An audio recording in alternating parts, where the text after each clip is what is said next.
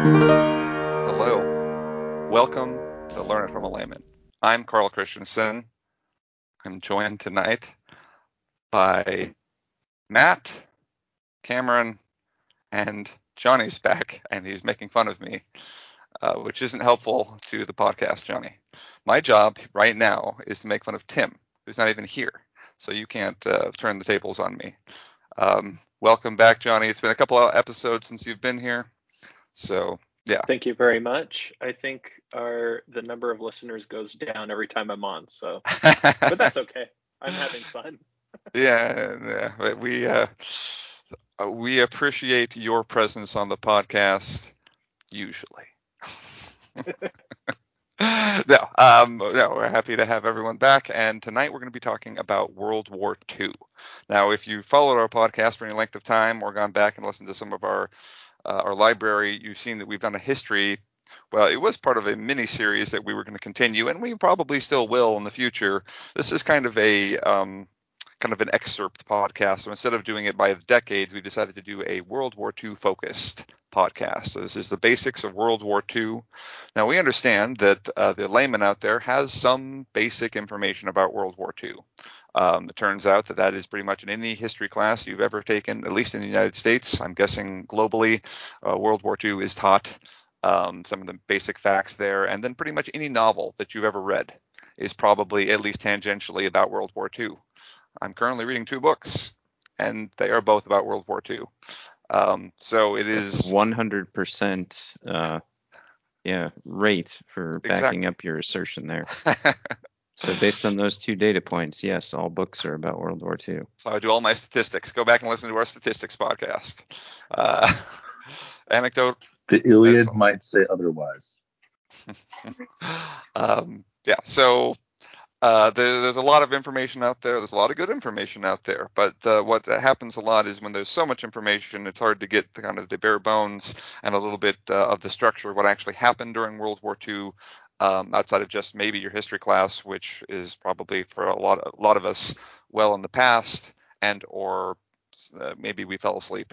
So we'd like a little bit of a refresher course, and that's very good at history. And I believe each of us, Cameron and I and Johnny, have all had some good exposure to World War II history, and so we're going to go through and talk a little bit about the events and what transpired during that World War, which was, as all wars are, a tragedy, but one that shaped the world that we live in. So, Matt, before you tell us a little bit about the events and the dates or whatever else, tell us a little bit about what the lie of the land was, I guess, in Germany, and why we were what things looked like right before the war.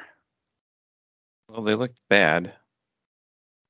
Usually wars do not start when things are going well. Quite. And keep in mind, our faithful listeners out there will remember that World War II was a continuation of a number of activities that started back in the 30s. Japan and China, or the lands that are now China, had been going for some time with different military conflicts of smaller or larger scale. In Germany, especially, things were not so great in the 1920s and 30s. World War I had left Germany pretty badly crippled. And so Germans were looking for anything that could get them some level of prosperity, national pride, basically take them from being the defeated group to something a little bit more. And so Hitler comes along, and he is very nationalist. He's talking about how awesome Germany is, and he's proposing all these radical reforms and all these different ideas, all to kind of save the day for Germany, to bring it back from the depths of defeat, to make Germany into a world power and restore its prestige and so forth. Okay, so, being proud of your country is great. The danger is when you start doing that at the detriment or to the blame of another group. And that was kind of what Hitler did. He basically said, all of Germany's problems are these other people's fault. The communists, different political parties that I don't like, and most famously, the Jews. And so if you can start pointing people at another group and tell them that this is why you have all the problems you have, not only will they get behind you, this is a terrible part of human nature, by the way. Please do not fall for this, dear listener. But not only will they get behind you, but they will start to hate other people, because that's easy to do. It's nice when I can blame someone else for my woes. And so you had the surge in nationalist feeling, this surge in attempt to bring back Germany's glories and prestige and bring it out of the depths of poverty and despair into which it had been cast following World War One, and it really was pretty bad following World War One.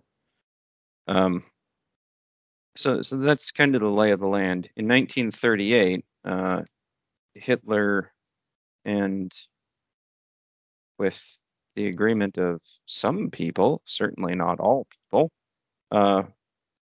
but with his cronies in Austria, executes what is known as the Anschluss, which I probably pronounced wrong, but basically annexes chunks of Austria and other bits of Europe. And the world views this with concern, but come on, we just got out of World War One not too long ago. We don't really want to push anything. Spain is just coming through its horrifically bloody civil war. Yeah, we're just gonna let this go. I had guess. a question. Yeah. About along those lines.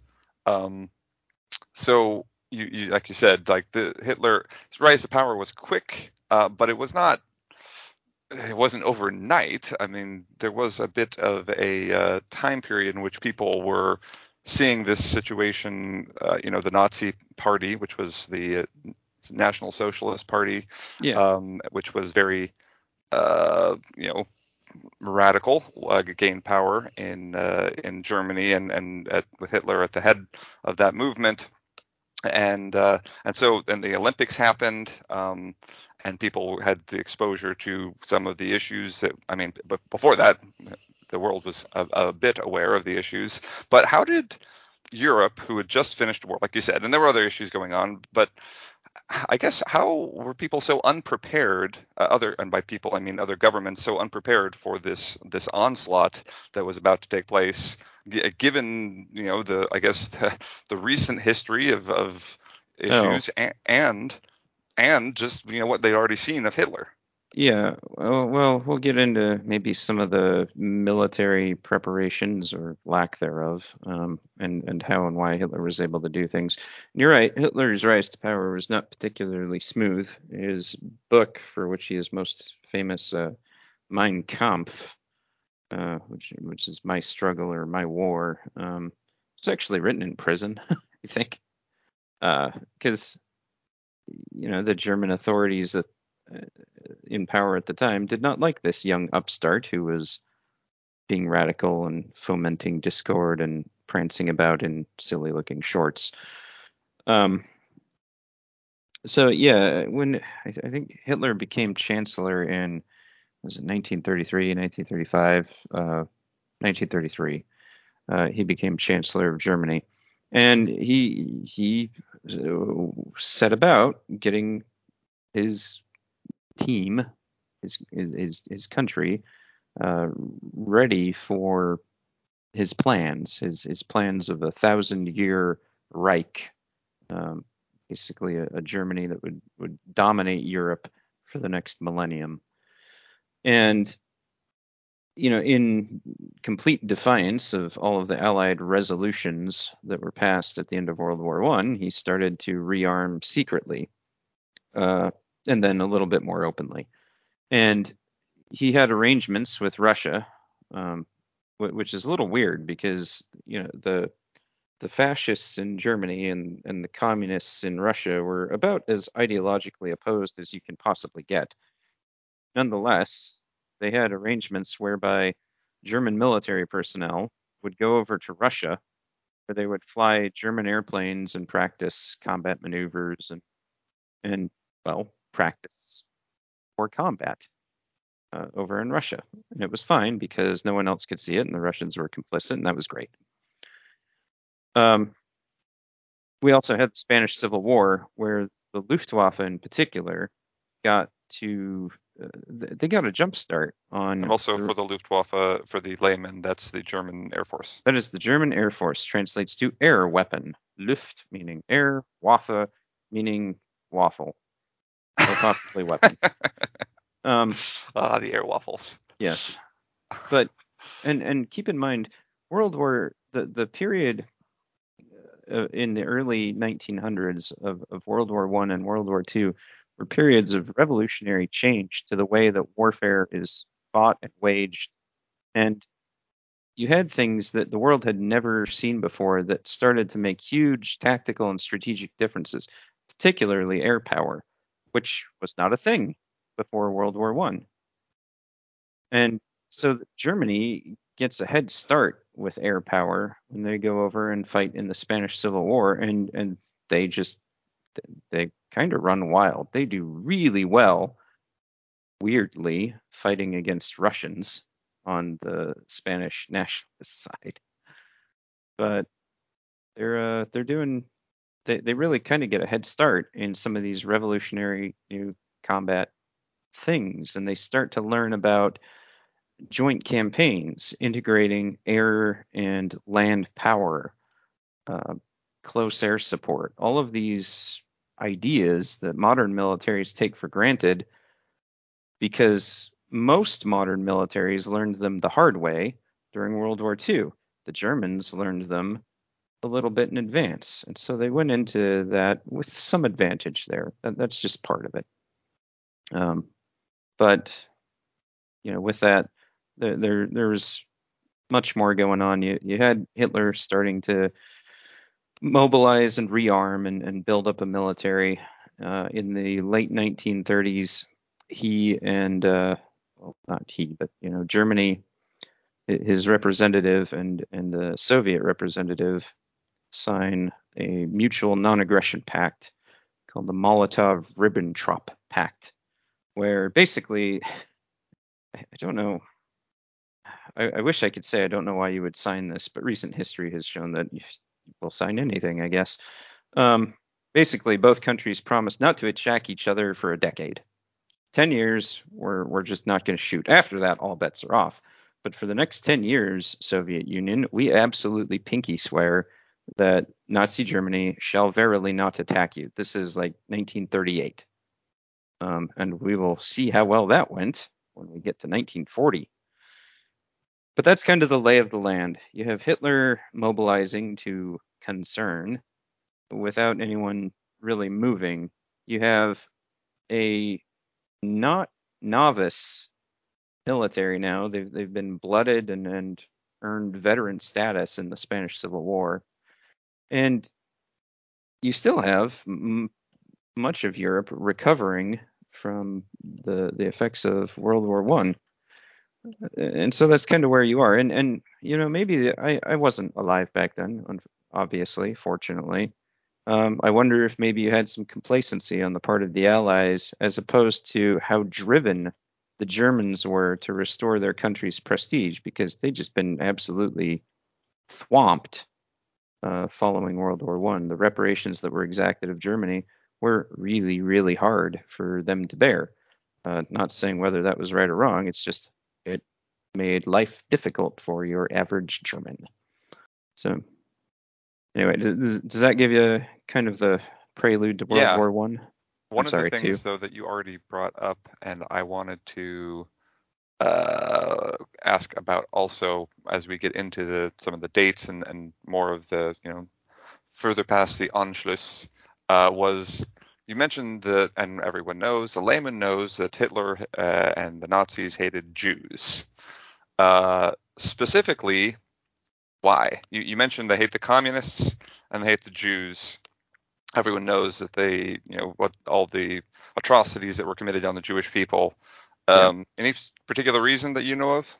There's the internet legend that it was because he was kicked out of art school. I don't put too much stock into that. I confess I have not made a study of the writings of Adolf Hitler, so I don't really know that much about the origins of his ideology, and I'm okay with that. Okay. But I don't have a great answer on why specifically he chose that group to target. But Okay. other than perhaps, again, keep in mind the situation in much of Germany is pretty destitute. And Jews had a stereotype of, well, kind of being wealthy, uh, being the guys behind the financial institutions. They had the money. So if they have the money and you don't have the money, I wonder if that's maybe why he made them a target.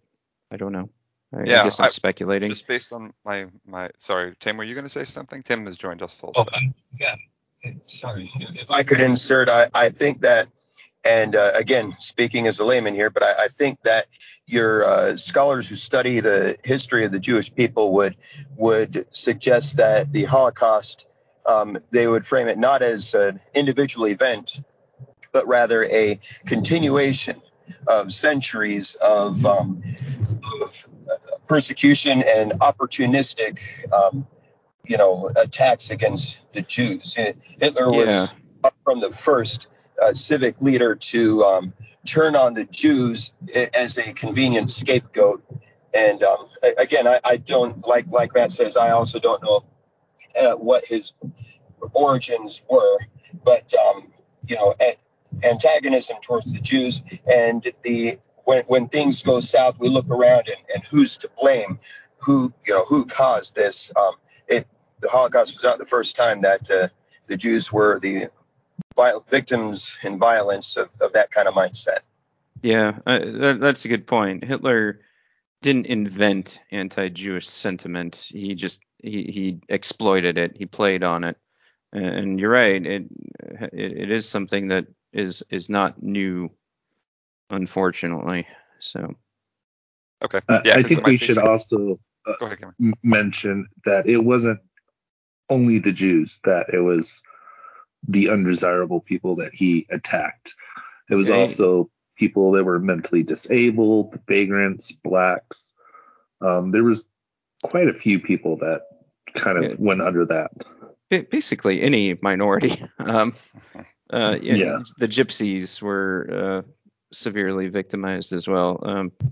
But anyway, this is. We could spend an entire podcast on the evils of Hitler. We could spend. The man was evil incarnate, but a lot of it came back to that idea that if I can point my people towards an enemy, someone that they can blame, someone that they can hate, or in his case, multiple someones that they can blame and hate, then I can get these dudes to follow me. And so that's what he did. Okay. All right. Well, I'm sure we'll talk more a little bit later about obviously some of the just atrocities, the concentration camps, but let's move on to some of the beginning of the war, some of the fights. You said talk about the Anschluss, but then there's more military conflict shortly thereafter. So World War II kind of, I guess the recognized event comes on September 1st, 1939, when Germany invades Poland, and they charge in there. Parts of Poland hold out for towards the end of the month, but Poland is pretty badly outmatched here, and defenses are mounted. Warsaw is quickly encircled, and to add to Poland's troubles, about mid-month, the Soviets invade too, because again, they had the non-aggression pact with Germany, and they kind of planned a lot of this. Who was going to be under whose sphere of influence? They were going to carve this up into a Soviet sphere and a German sphere, and that was going to be the thing. And so Poland gets taken down by the Germans, and meanwhile, most of Europe reacts by immediately declaring themselves neutral, with the exceptions of England or of Great Britain and France, who deliver some ultimatums to Germany that go unanswered, and then 1 to 2 days later, they declare themselves in a state of war with Germany. If you've seen The Lion, the Witch, and the Wardrobe or read that book, you know that the children were moved out to the countryside to protect them. Well, that movement actually started the same day that Hitler invaded Poland, where about 1 million citizens were evacuated from British cities. Sorry, go ahead. There's another book that I recently read to my kids, was The War That Saved My Life, and that also documents the kind of the beginning of the war in Britain and how the children were shipped off, and so Poland is pretty quickly conquered. Shortly after that, you have Germany begins to move against these other neighboring countries as well. Poland happened in September. Immediately after that, you have what came to be known as the Phoney War, where Britain and France started putting together forces on the continent in France. And France even launched a limited offensive into Germany. It didn't get very far, but they just started putting forces on the ground, getting ready for wider scale operations.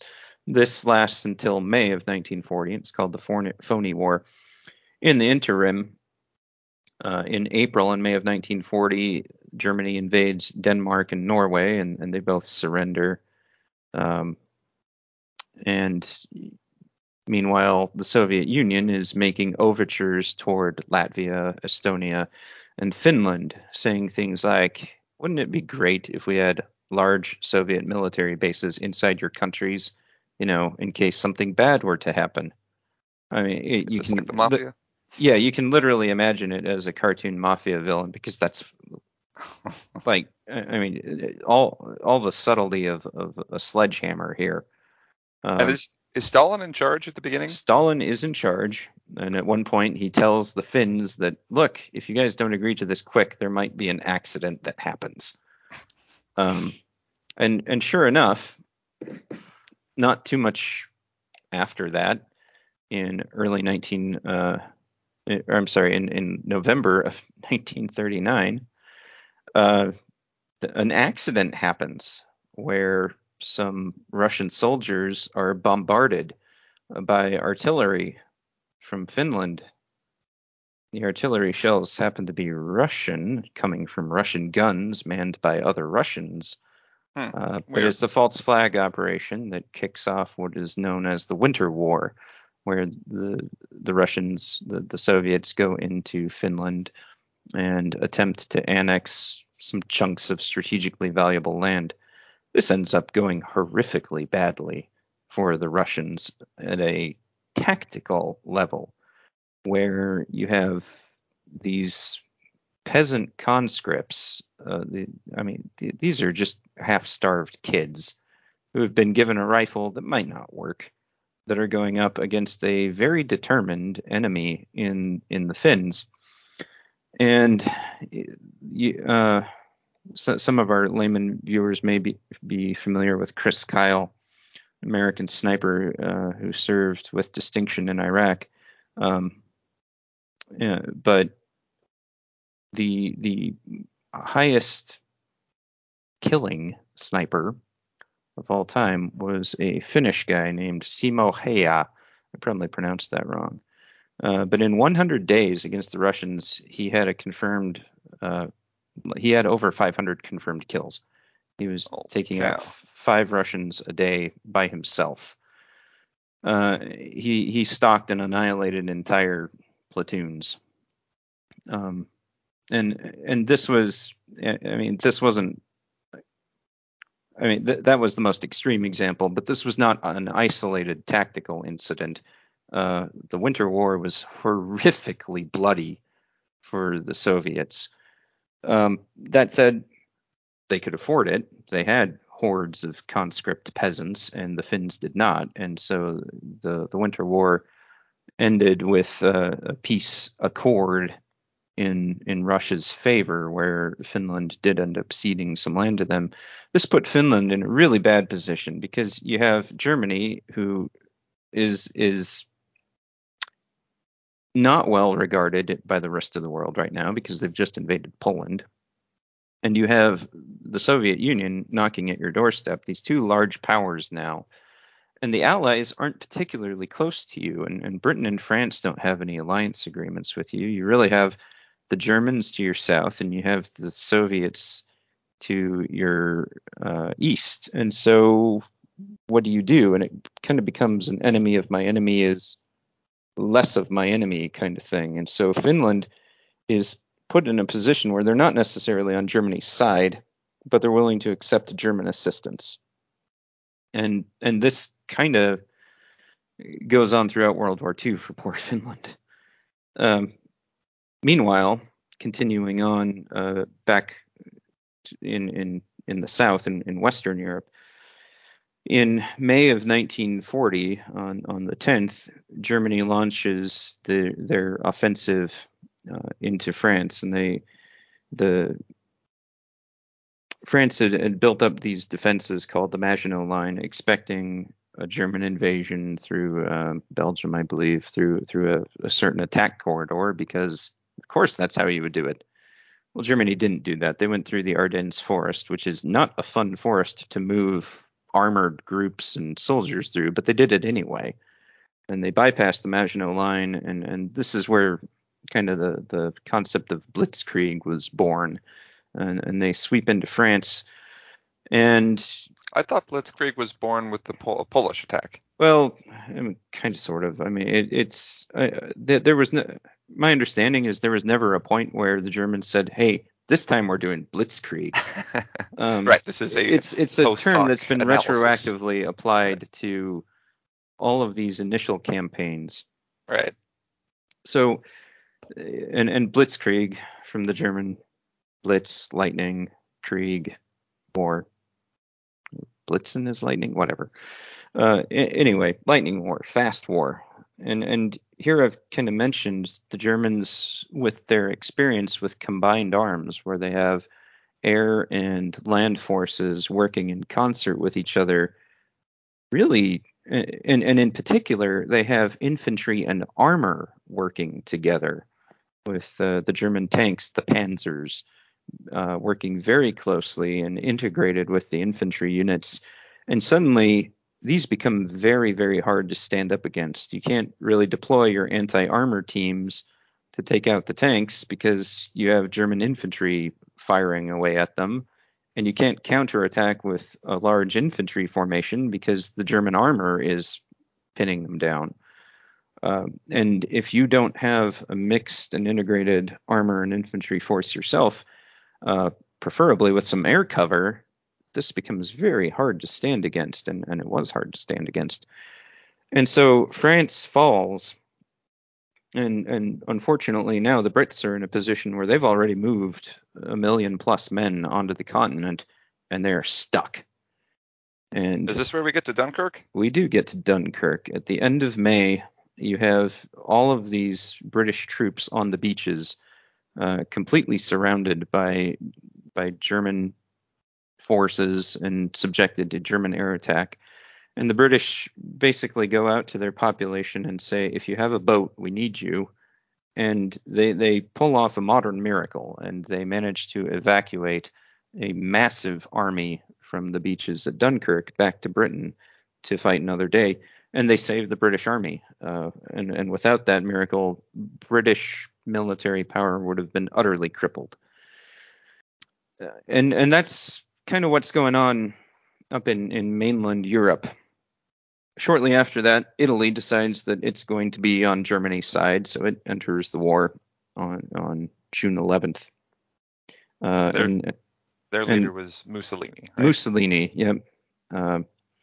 And that happens right before France formally surrenders on June 22nd. And the surrender arrangement is that Germany is going to occupy most of France, and then southern France will have its own independent provisional government that will be friendly to Germany, but not under direct German control, and it's based in Vichy. And so you have the Vichy French government that kind of runs southern France for a bit, not under the direct control of Germany, but definitely under the control of Germany. So are these this Vichy government? Yeah. Was it also? Was it? So Mussolini was a social. What was he? Anyway, it was. Were these all kind of He was a nationalist fascist. type? I'm not really sure what the Vichy movement was, but it was essentially a puppet government set up by Okay. the Germans to administer the affairs of southern France while they administered the affairs of northern France. Okay. Later on, Italy, Germany, and Japan in the fall of 1940 sign a pact, the tripartite, I probably said that wrong, pact, where they basically all say, look, we're all on the same side. We're not going to fight each other. Yay. Jumping back into the summer, Britain has managed to survive to fight another day, but Germany doesn't want that day to come. They want that day to happen sooner rather than later. They want to launch an invasion of Britain, and they have plans for Operation Sea Lion, where they're going to charge across the English Channel and deploy the Wehrmacht, the German army, and take over Britain. And they recognize, because they're seeing the experience as that, the significant way that air power can influence a battle. They're seeing that first they've got to eliminate the Royal Air Force, and also they need to kind of soften up Britain. And so they start bombing it. They bomb London. They launch all of these raids, and going up against these bombing raids and these attacks is the RAF, the Royal Air Force, with a comparatively limited number of fighters and pilots. But from July to October, you have the Battle of Britain, and this is in the history of aerial conflict. This fight is legendary in the way that Britain managed to hold off the Luftwaffe and their superior numbers. And there's a number of reasons why the British were able to be so successful.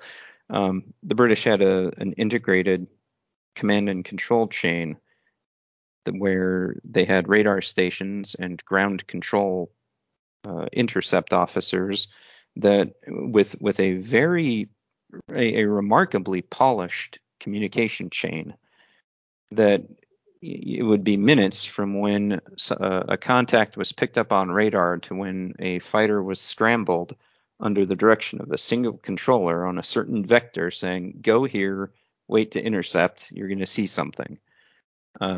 And that was it. And it was a very slickly oiled machine. It didn't help the Germans that they were fighting over England at kind of the maximum range of their aircraft. When a German fighter got over England, they had enough fuel for about 6 minutes of combat, which is not a whole. Yeah, that's not.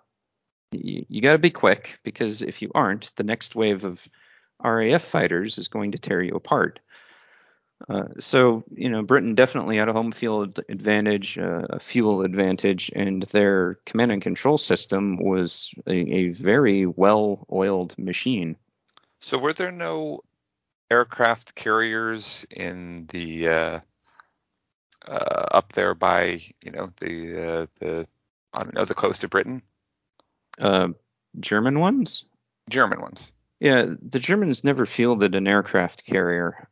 They had plans for one, but the other thing is that the British, again, naval air power was only starting to be understood. The very first glimmers of understanding of what naval air power could mean, and the British enjoyed naval supremacy. The British home fleet was pretty dominant, and a German aircraft carrier to get close enough to launch effective sorties would have been within range of British land-based bombers, the British home fleet, it would have had a bad time. And so I don't know that would have been much of an option. There were British aircraft carriers, and they would sail down to the Mediterranean and other places and wreak havoc with their carrier-based fighters, and they provided some convoy escort as well. So I was going to say, because I know that Germany had U-boats, yep. Submarines, but so you're saying they didn't have much in the way of battleships or then no aircraft carriers. No, they definitely had battleships, and let's back up to 1939. And I apologize, World War II is large, so I'm going to miss important things. But shortly after Germany invades Poland and Britain declares war, Germany starts, they kick off what becomes known as the Battle of the Atlantic.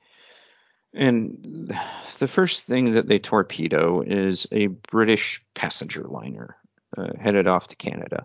And 200 plus people are killed.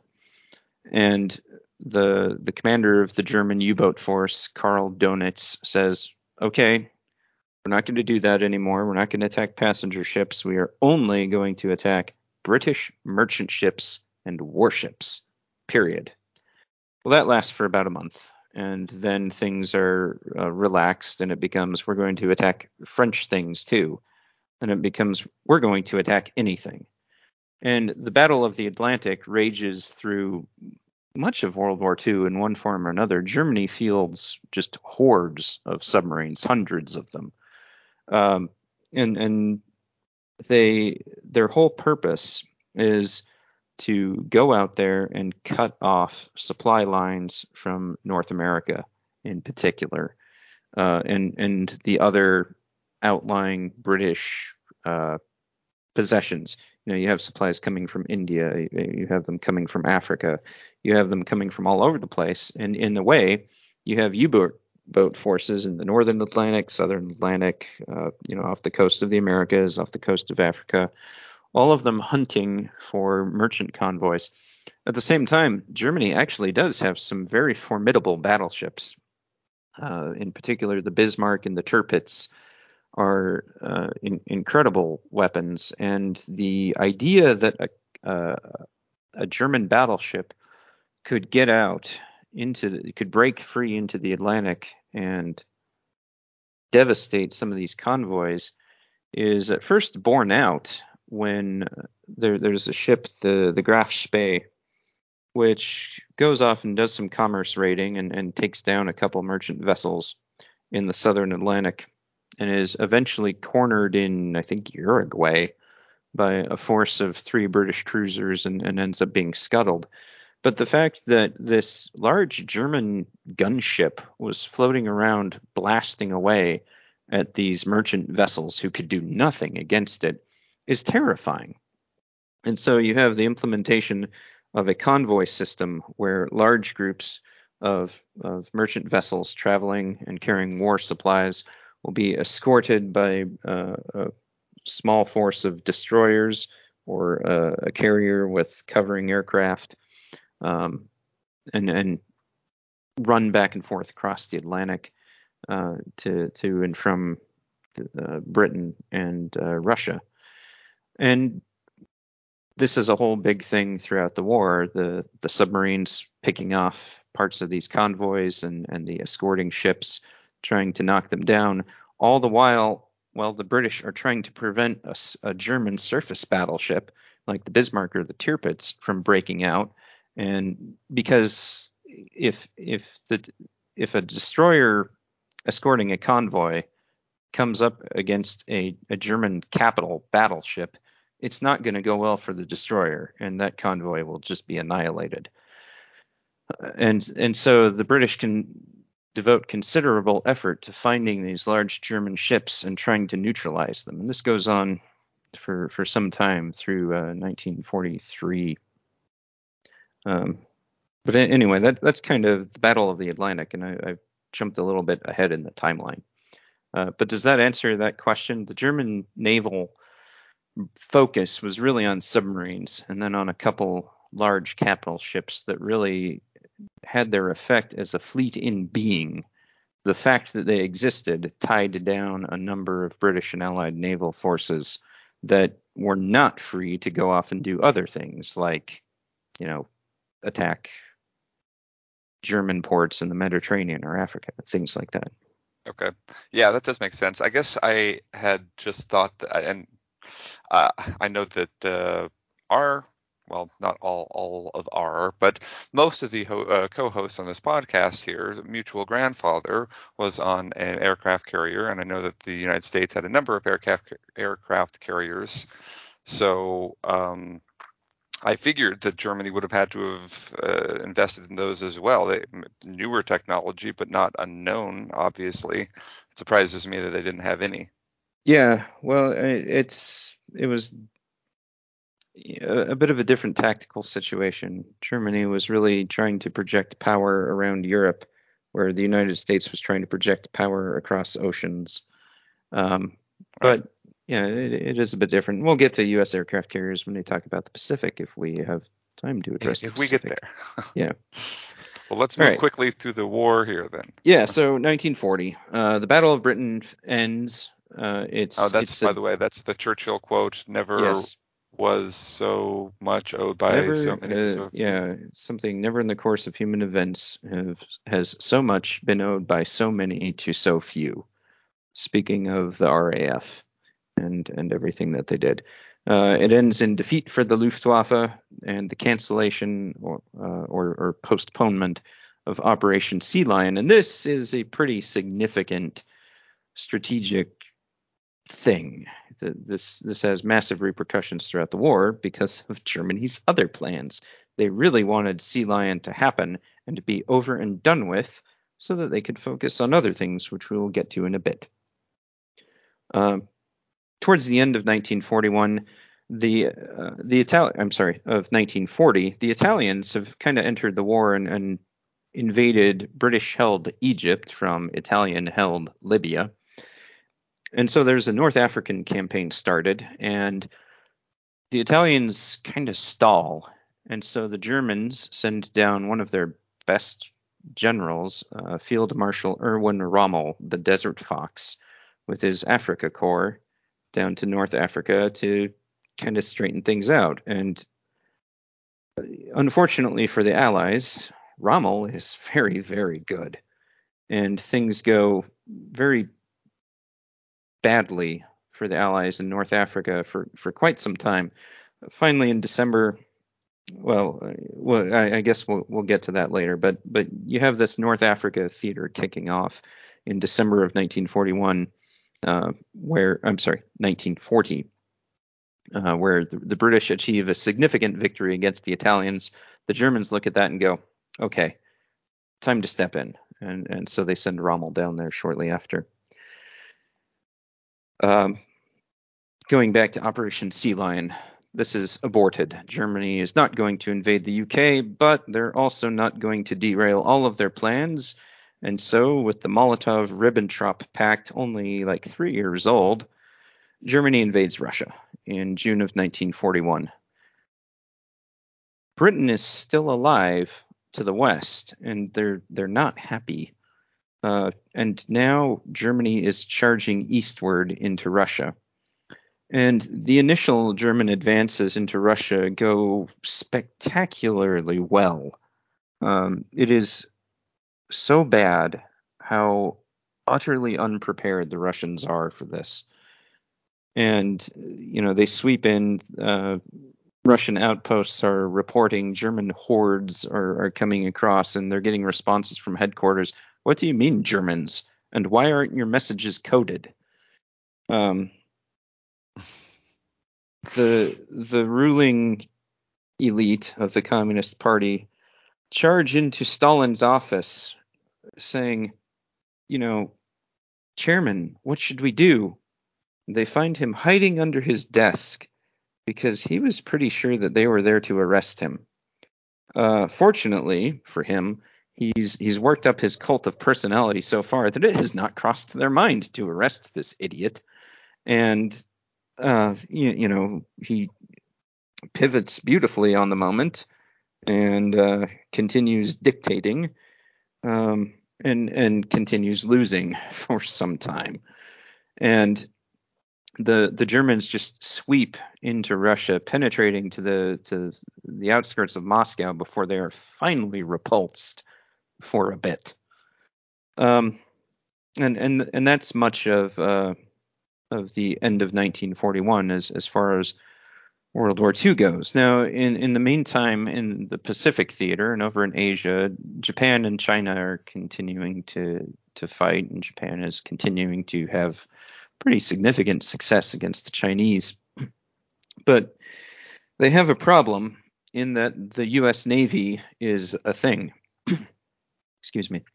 And there are possessions that the United States has in the Pacific. They have footholds, and they have the potential to exert power and thwart Imperial Japanese plans.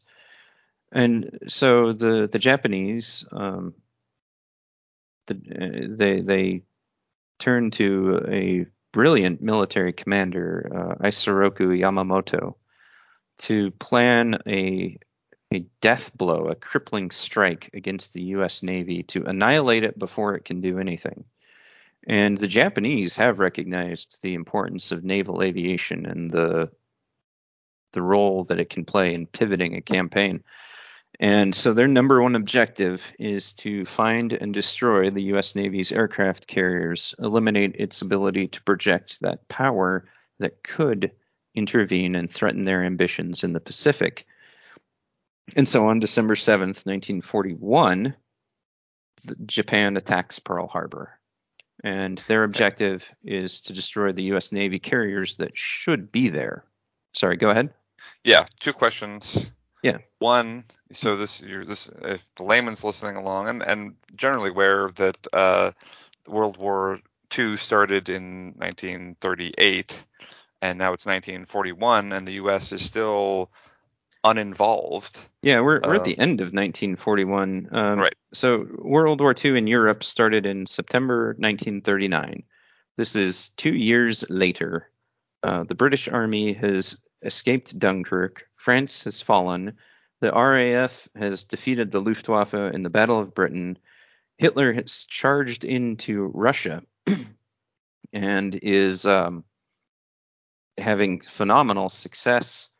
And the U.S. has declared itself a non-belligerent, but they are still providing material to France at the start before it fell, and to Britain continually through these Atlantic convoys, and to the Soviet Union through different agreements. As soon as Germany attacks the Soviet Union, well, again, the enemy of my enemy is less of my enemy. And so the United States is providing significant amounts of war material, Sherman tanks, fighter planes, medium bombers to the Soviet Union, because none of us like Germany right now.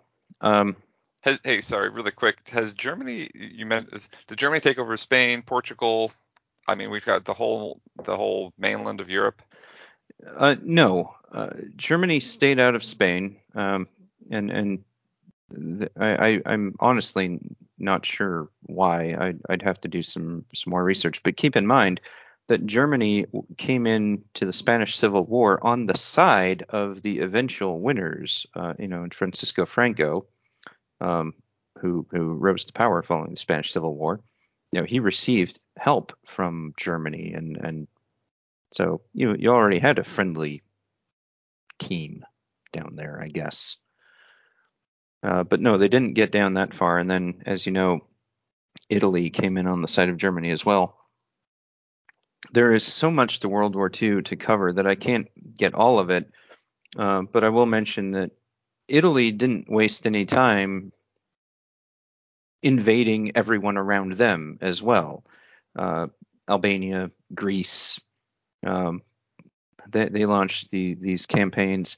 Meanwhile, much of Eastern Europe is either declaring itself neutral or slowly shifting over to the Axis side. And it gets a little bit more complicated when the Axis side fractures, when Germany invades the Soviet Union. But you have Yugoslavia being broken up, parts of it being absorbed or having different governments installed.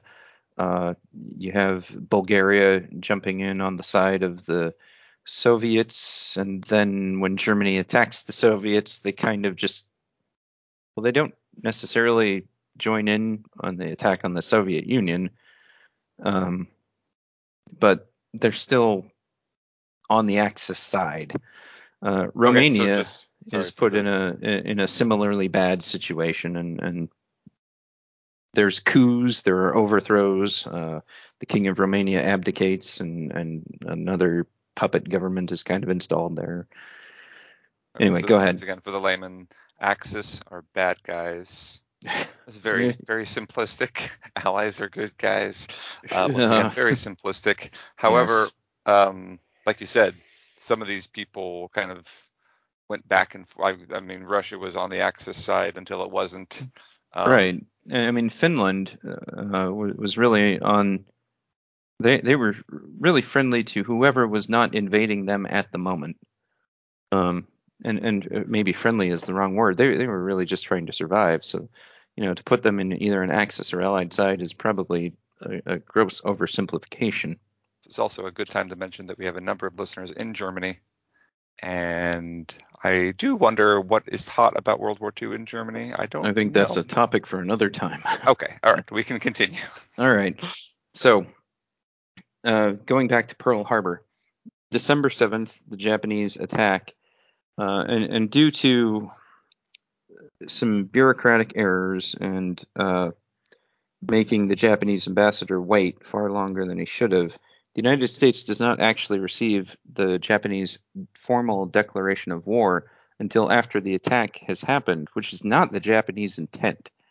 Their intent was to drop off the declaration of war in Washington the morning of December 7th and time the airstrike to occur after that had happened. But the Japanese ambassadors kept waiting for hours. And so that doesn't happen. And it's a surprise attack, and it's devastating to the U.S. Navy. They lose a number of battleships and 2,000 sailors killed. And they're caught completely flat-footed, except for the carriers, who had been caught in a freak typhoon in the Pacific and delayed from making it back to the port. And this is another critical strategic factor. As the Japanese are reporting on the success of their air raid, all forces in World War II had a tendency to over-exaggerate the successes of their campaigns, whether it was planes shot down, troops killed, battleships sunk, whatever. So the Japanese believe that they have effectively crushed the U.S. naval force in the Pacific. Really quick before we move away from the Pearl Harbor attack, I didn't know because, well, I don't know a lot of things, but there are like conspiracy, not like I want to dig into conspiracy theories too much, but yeah, please don't. But let's just say some people believe that there was more going on as to why the U.S. was not prepared for the Pearl Harbor attack. But generally, the mainstream belief, essentially, I guess, is that we just weren't expecting Japan to hit us, right? Like we just thought we weren't going. Why exactly? I guess what were we just so unprepared for a Japanese attack on a military base? You'd imagine that we would have been ready for something like that. Yeah, well, to those people, one, I will cite you back to our recent podcast on logical razors, and then tell you to stop believing in conspiracies, you idiot. Sorry, but come on. And then second, let's talk about the Doolittle raid and show you how this type of thing can happen. So Pearl Harbor goes down. American sentiment immediately becomes inflamed against Japan. Grandfather explained it. We went into Europe because the Germans were bad. This was the right thing to do. We were going to help our ally. Germany, by the way, declares war on the United States the day after the Pearl Harbor attack. But we went against the Japanese because they were our enemy, the United States enemy. They attacked us, and there was rabid hatred towards the Japanese on the American side because they attacked us. Which led to the and I mean camps. recent among other things, but recent history has shown that if you attack the United States gets pretty angry, and so we kick off campaigns in Afghanistan and other places, and you bring a lot of wrath with you. That wrath was not easily focused because the Japanese attack at Pearl Harbor had been very effective. And the Japanese then went on to have very effective campaigns throughout the Pacific, conquering Wake Island in particular was the U.S. The Japanese attacked it, took everyone prisoner. To be a prisoner of war to the Japanese in World War II was grim. Thousands. A book. Yeah. Sorry, I was just going to point them at. Maybe you've seen the movie Unbroken. Is it Unbroken. Louis Unbroken. Zamperini. Yep. Yeah. Zamperini. Yeah, exactly. He goes. Sorry, go ahead. Well, I was going to say it's I can recommend the movie, but what's better is the book, and the book is narrative history. It's not fiction, but it is follows him on a kind of a narrative, a very story type approach. So it's very approachable for those that generally have a hard time getting into historical reading, and so it's really good, a very good read, and it does tell you a little bit about the Japanese POWs and how nightmarish that situation was. Yeah, I can vouch for it too, because it's hard for me to get into history, books, and but it was a really good read. It was really interesting, and so yeah, it's definitely a good book to read. Well, with that plug, yeah. Are they paying us? They will be soon. Anyway. So yeah, the reports of some of these atrocities get back to the United States and continue to inflame American sentiment against the Japanese. In particular, the story of the Bataan Death March, which the Japanese went into the Philippines and took the Philippines. They captured between 60 and 80,000 prisoners of war, both American and Filipino, and basically marched them until they died. And it was pretty grim. Sometimes people just being killed outright, buried alive. We could spend more podcasts on atrocities committed on both sides, on all sides throughout World War II. But anyway, the Japanese are doing well in the Pacific as far as winning things goes. Two things come into play, though. The first is the Battle of the Coral Sea, which takes place in the Pacific in early 1942. And this is the first real battle where naval aviation is dominant. And this takes place between May 4th and May 8th in 1942. In the Coral Sea, in the Southern Pacific. The United States has a pair of carriers there, the USS Yorktown, the USS Lexington, with a small force of escorting cruisers and destroyers. The Japanese have a much larger naval fleet with more carriers, battleships, and additional cruisers and destroyers. And they're essentially fought to a stalemate. Both sides lose one carrier. The United States loses the USS Lexington, and but it's the first time that the Japanese don't win, and the first time that their offensives are able to be blunted. Now, at the same time, I'm sorry, not quite at the same time. A month before, you had an event that I alluded to. The United States has to do something to not only, public opinion is enraged at the Japanese, but it's also fearful. The Japanese were able to strike us. They caught us off guard. They caught us flat-footed. And this is before the days of wide ocean surveillance. So yes, you can get a fleet places. And we weren't on a wartime footing, and so they did come in and catch us unprepared. But they're prepared. They're watching the Pacific. They have pickets. They have an unstoppable navy with way more battleships than we have now because they sank most of ours. And so how are we going to touch them? We can't. We don't have intercontinental ballistic missiles. We don't have long-range bombers that can make it to Japan from the United States. And so we launched the what is now known as the Doolittle raid, where we took a number of medium bombers that were absolutely not designed to fly off an aircraft carrier, and we flew them off an aircraft carrier. And we sent the USS Hornet, a light carrier, out into the Pacific with a very light escort, put it out as far as it could go. It actually did get spotted, I believe, by a Japanese picket. And they launched 16 planes, and those planes flew to Japan loaded with fuel and not much else, very light bomb payload. And they hit targets in Japan, and then they flew past Japan into China to land, or to crash land, because that's all they could do. And that Doolittle raid was kind of that spark of public hope that maybe the Japanese aren't untouchable. This is all documented in the Pearl Harbor movie from like 2002 or something. You need to stop bringing pop culture references into this. Ben Affleck was there, I'm pretty sure. No. Anyway, there were some there's accuracy in that movie though to some degree. So yeah, this is why we have Learn It from a Layman, so that people can learn rather than. Anyway. Yeah.